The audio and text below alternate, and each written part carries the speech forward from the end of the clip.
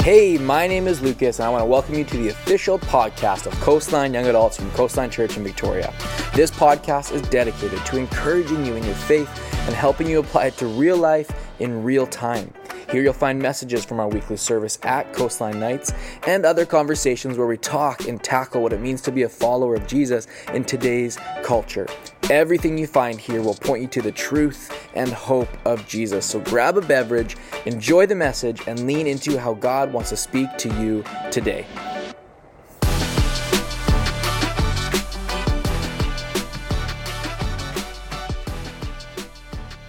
Tonight, I want to talk to us about how Elizabeth portrays how to dream biblically. Her life is very simple, and in fact, it might even be overlooked. We're going to look into some good chunks of scripture about her story. But her story is so unique to be called heroic because it's surrounded by other heroes in the faith. Her husband was a guy named Zechariah, who was a famous priest in the temple, a big deal in the day. And then she is in the story wrapped up with Mary, aka Mother of Jesus. And her whole role is to bring forth John the Baptist. All of these powerful names, these memorable names, and then there's Elizabeth's story. So I just want to encourage you, if you're someone in the room tonight that feels like maybe you've been overlooked, or maybe you have a dream on your heart that you think is too small, or will it make a difference? Tonight in Elizabeth's story, I want to encourage you that when we dream biblically, not just focusing culturally, we're aligning with something as powerful and as big as God's will and purpose. And that goes so far into humanity beyond just the individual. So you ready to go there with me tonight, looking at this simple life of Elizabeth, but we're talking about her dreams and how she aligned those with God's will, and that it changed the lives of some pretty historic figures. Sound good? All right, stick with me. I love it. Okay, so I'm going to read some hefty chunks of scripture. You came to church tonight. Sorry, got to read the Bible. We're going to start in Luke chapter 1. This is the only one in the four Gospels that Elizabeth is even found in. And really, there's 8 verses about her. So it's so important for us to know the surrounding story of Elizabeth's life. We're going to go into Luke 1. There's green Bibles in front of you if you guys get really curious or bored of my face. Luke 1, verse 5. In the time of Herod, our favorite guy, king of Judea, there was a priest named Zechariah who belonged to the priestly division of Abijah. His wife Elizabeth was also a descendant of Aaron. This simply meant she was a PK, pastor's kid. Both of them were upright in the sight of God, observing all the Lord's commandments and regulations blamelessly. But they had no children because Elizabeth was barren, and they were both well along in years. Just a small note. Just notice that there's no correlation there between righteousness and barrenness, in case that was a misconception of the time. Moving on.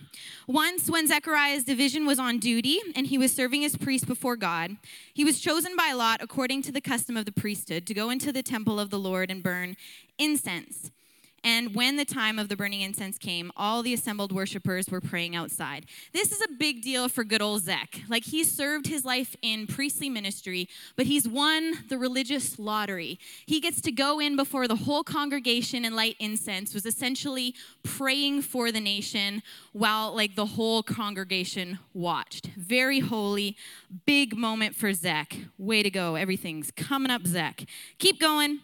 Then an angel of the Lord appeared to him, standing at the right side of the altar of incense. Zechariah saw him and was startled and gripped with fear. But the angel of the Lord said to him, "Do not be afraid, Zechariah. Your prayer has been heard. Your wife Elizabeth will bear you a son, and you are to give him the name John." I'm going to skip ahead a bit here. We've heard a little bit about John the Baptist. This is all about his character and how they're to raise him. We're going to pick back up in 18. Zechariah asked the angel, "How can I be sure of this? I'm an old man, and my wife is well along in years." The angel answered, "I am Gabriel. I stand in the presence of God, and I have been sent to speak to you and tell you this good news. And now you will be silent and not able to speak, burn, until the day this happens, because you did not believe my words, which will come true at their proper time." Meanwhile, the people were waiting for Zechariah and wondering why he's taking so long. And when he came out, he couldn't speak to them. They realized he'd seen a vision in the temple, for he kept making signs to them but remained unable to speak. When his time of service was completed, he returned home. After this, his wife Elizabeth became pregnant, and for 5 months she remained in seclusion. The Lord has done this for me, she said. In these days, he has shown his favor and taken away my disgrace among the people. Thank you so much for listening to that chunk. It's so important to get the heart of this story. So we've learned a little bit more about Zechariah, and we see big, lots of focus on his life, and this small verse about a miracle happening to Elizabeth. I have 5 quick challenges that I want to pump at you when it comes to trying to align our hearts to dream more biblically than we are dreaming culturally. Because I know everyone in here has a dream, whatever that looks like, but our dreams are often promoted culturally. Dream house, dream spouse, dream vacation, our bucket list, these things that we want to hit off. Maybe even that you are only as successful as your dream. And yet here, I want to challenge us that, if we're truly going to say that Christianity is for us, if we're truly going to say that this is the word of God and we want to follow it, we have to align our dreams with the will we find in here. So my first challenge for you is challenge how you deal with fear.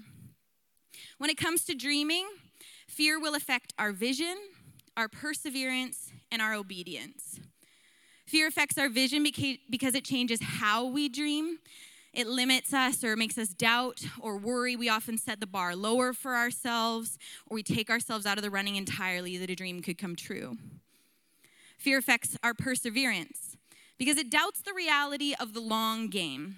Fear assumes that there's this time between our dreaming our dream and seeing this dream coming to reality. And the longer that time goes by, the less likely that that's going to happen to us. Totally takes out the long vision and the long suffering of God. Fear also affects our obedience because ultimately it doubts God's intended purpose of the dream. So to dream biblically, we have to challenge how we deal with fear. And we will fear. It's our human nature. It's why the enemy has a field day with us. We are so much easier to trick or trip up or get focused on our own worries when we are fearful than when we are faithful. If you notice in Zechariah's story, it says he was gripped with fear when the angel met him. In another translation, it says fear took possession of him. But you notice that didn't stop the angel from speaking anyway. The angel wasn't concerned that Zechariah was afraid. The only time that Zechariah experienced his challenge, his discipline, was when he chose to side with fear over the will of God that he heard in his life. How you deal with your fear will affect your ability to dream biblically. Because fear or not, or obedience or not, as it says in the word, these words will come true at their proper time. God is good on his word, regardless of the response to it. We see all this pomp and circumstance for Zechariah, and then Elizabeth simply, it's announced that she conceives. Elizabeth believed and became pregnant. So it's up to you which side of that purpose you're going to be on when you're faced with fear or you're faced with faith. Learn how to deal with your fear. Challenge number 2, pray beyond cultural expectations. I can't speak to Elizabeth and Zechariah's story because we don't get much about it, but what I do know is there's 2 responses. Yes and no, miraculous yes, and realism. Here's what blows my mind about Zech. Good old Zech, I'm just going to call him that. He is a male going to a place of worship. He is a religious leader. He is pious and holy in his community. He meets an angel, and this angel gives him a miracle, and he still says no. Everything is going for this guy to receive something from the Lord, and he doesn't.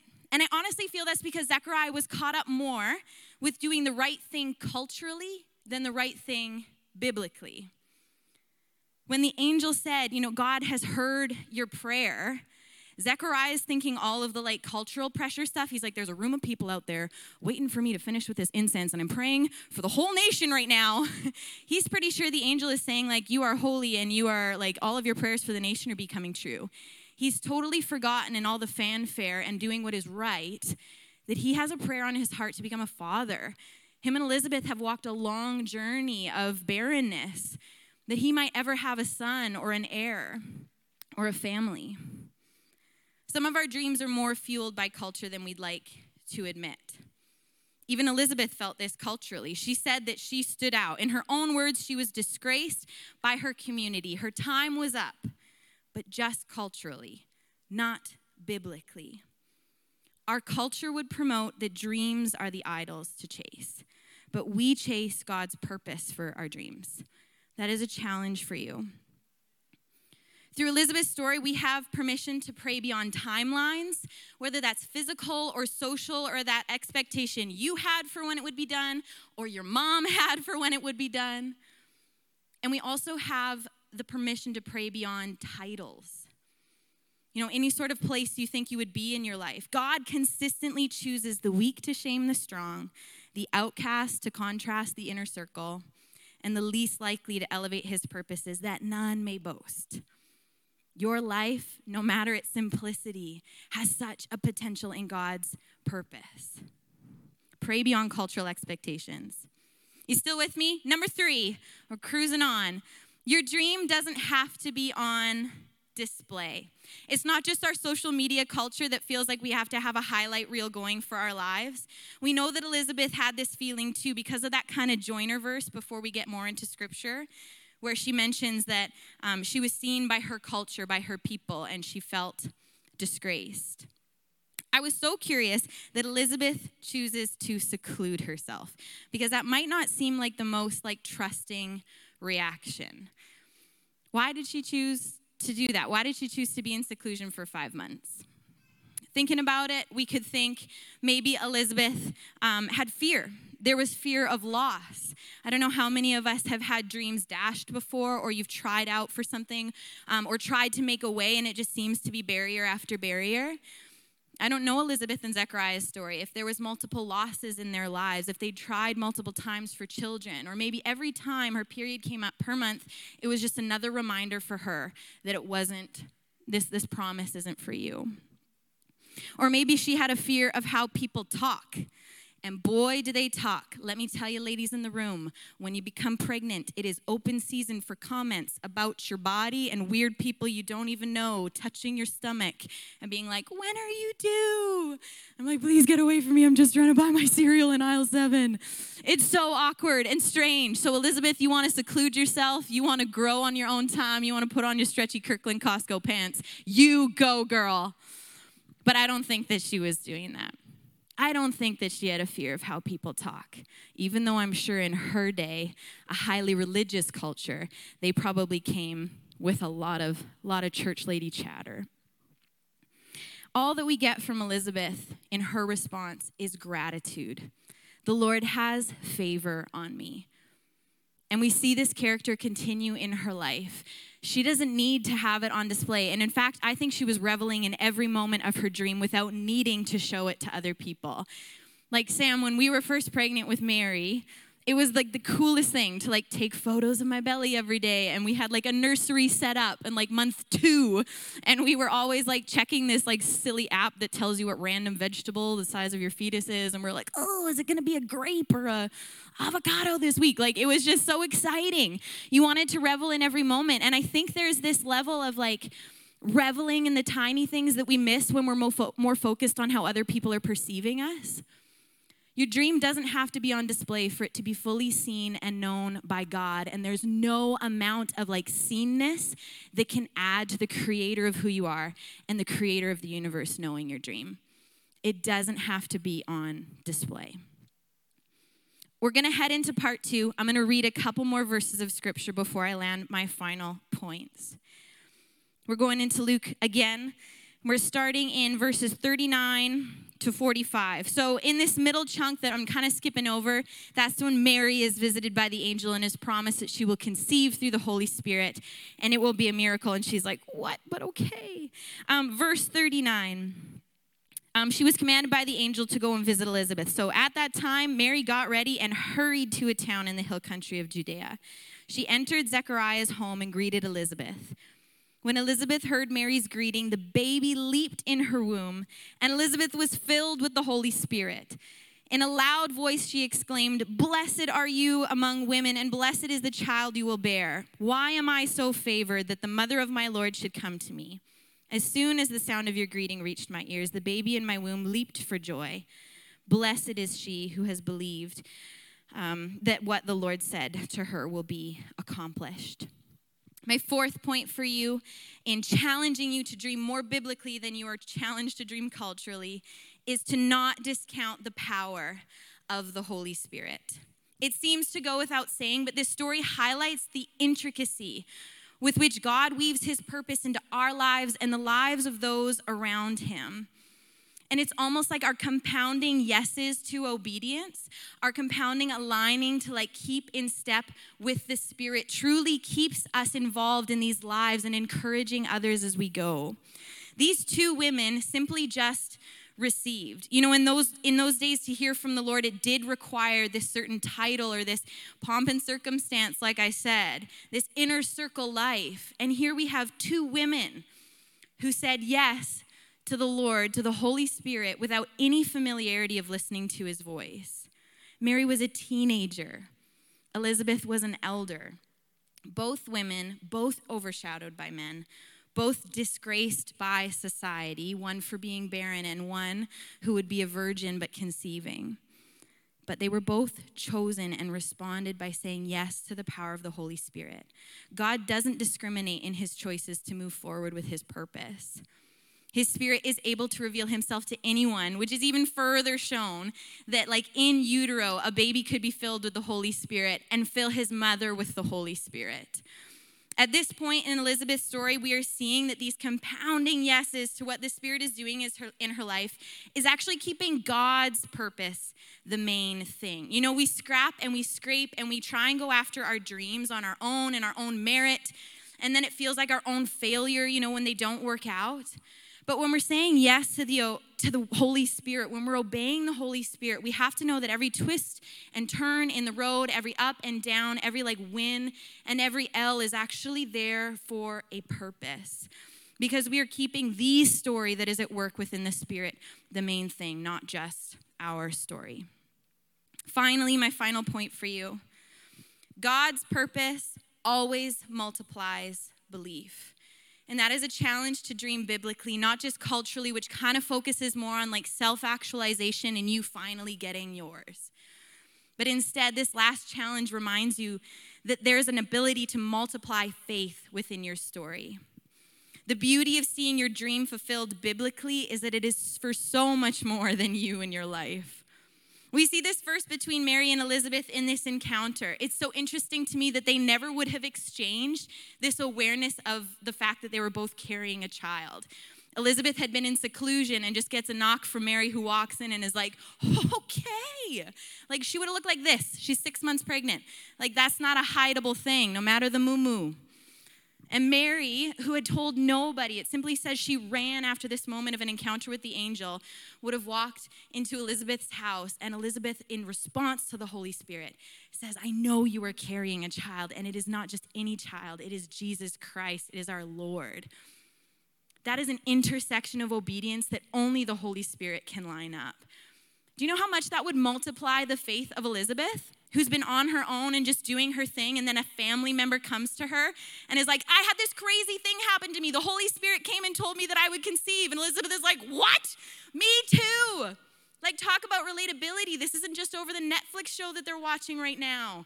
This is like a huge bonding moment that could multiply the faith that Elizabeth has in her purpose and her story, as well as Mary. Could you imagine if she had stayed at home and just doubted whether what was going to happen, or if she just succumbed into like disgrace and shame and her community was around her judging her? Instead, her faith was encouraged by Elizabeth's story and response to the Holy Spirit.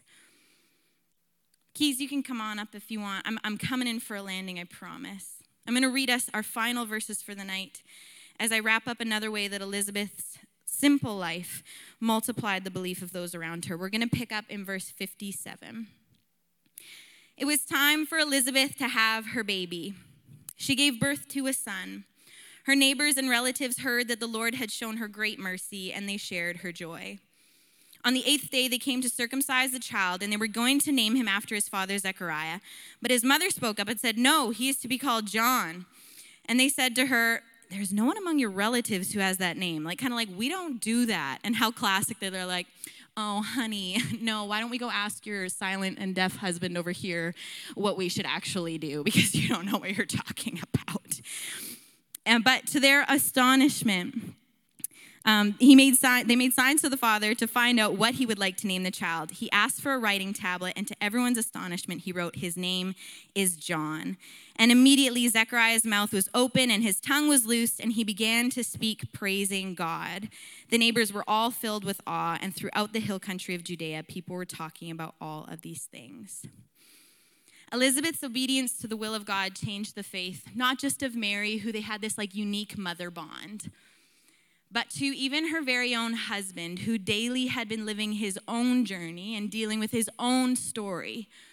In a moment, in 9 months actually, of seeing Elizabeth's faithful obedience to the promise of God, he was able to believe again and was healed. And the community around her, in one moment, would have seen so many miracles take place. One, they hadn't seen Elizabeth yet. They'd seen her conceive and carry a child to full term, the birth of a prophet, and the healing of a religious leader, all because of Elizabeth's simple yeses, simple heroic belief that she was a part of God's plan and that she would say yes. Elizabeth might have all of these significant lives revolving around her, but all of these people were actually touched by her faith to go and live their story. If you feel overlooked, if you feel like your dream might be too small, or it's not going to be understood, or it culturally doesn't line up, or there's a timeline that other people are doing this on and I'm not doing it, don't discount it. Line up with the word. Go after what God would say for your dream, or what he said to you through the Holy Spirit. You can't discount what he is saying to you. Because if you do, if you lean into that fear, if you lean into that human nature to believe that it's not your time culturally, that the Holy Spirit couldn't possibly have told me to that thing 15 years ago and still mean it, you could miss out on not just the purpose of God being operated in your life and giving you a faithful encouragement, but also on affecting the lives of all of those around you who are meant to see your story live out, who are meant to see you operate on purpose and believe in a God that could only do the miracles that we saw out of Elizabeth's story and out of her life. I was reading in preparation for this sermon, and a commentator wrote in his book, his name's Darrell Bach, "If God exists, then the goal of life must be related to his purpose for us." I don't read that in like a 10 steps to success book. I don't see that displayed daily on Instagram. No kid is taught that when they're asked what they want to be when they grow up. We need to start putting that actually at the forefront of our mind. If I have dreams in my heart, it must be because I have a God who cares deeply about me and has a purpose so intricate and woven in this life. I want to be a part of it and discover how it changes others around me. There can be a heroic nature to your simple life and to simply listening and obeying. There's a purpose to your dreams and a meaning to your life that goes beyond status or cultural approval. More than just attaining the dream job or the dream house or spouse, the true dream of your life is discovering God's purpose for you in his great, great story and watching that purpose come to mean life change for those around you. Can I pray for you tonight, Coastline? Let's bow our heads. Father God, we just thank you for the opportunity, the true opportunity that it is to be a part of your story. Each life in here is not missed by you. Each life in here is not overseen. And though we have many stories represented in this room and many different levels of exposure or platform or seenness, I know that there is a heart that you have created in each person to listen to the still small voice of your Spirit. Would your Spirit just be so welcomed in this room tonight? Would ears be open? Would hearts be open in hearing how you have a plan to align their dreams with your great purpose? That there's nothing too silly or too small or too simple that they could dream or hope for or think of in the future that you don't want to be a part of, that you don't want to say, hey, if you just give this to me, I'm going to multiply this. I'm going to expand on this beyond just your dream in your life. I have a plan for those people around you. Would there be faith multiplied because of this room tonight, this specific room with this specific number of people in it? You know the numbers, and you know the numbers of lives that these people can intersect with in their obedience to your will. So yeah, this week I'm just praying specifically that opportunities would be made to hear your voice, opportunities would be made to respond to your voice. You always are willing to invite your children into what you're doing. You're such a good father. And we just praise you for that, Lord. We thank you for this night and this opportunity to focus on you and to put our dreams before your feet. We love you and we trust you. In Lord's name, amen.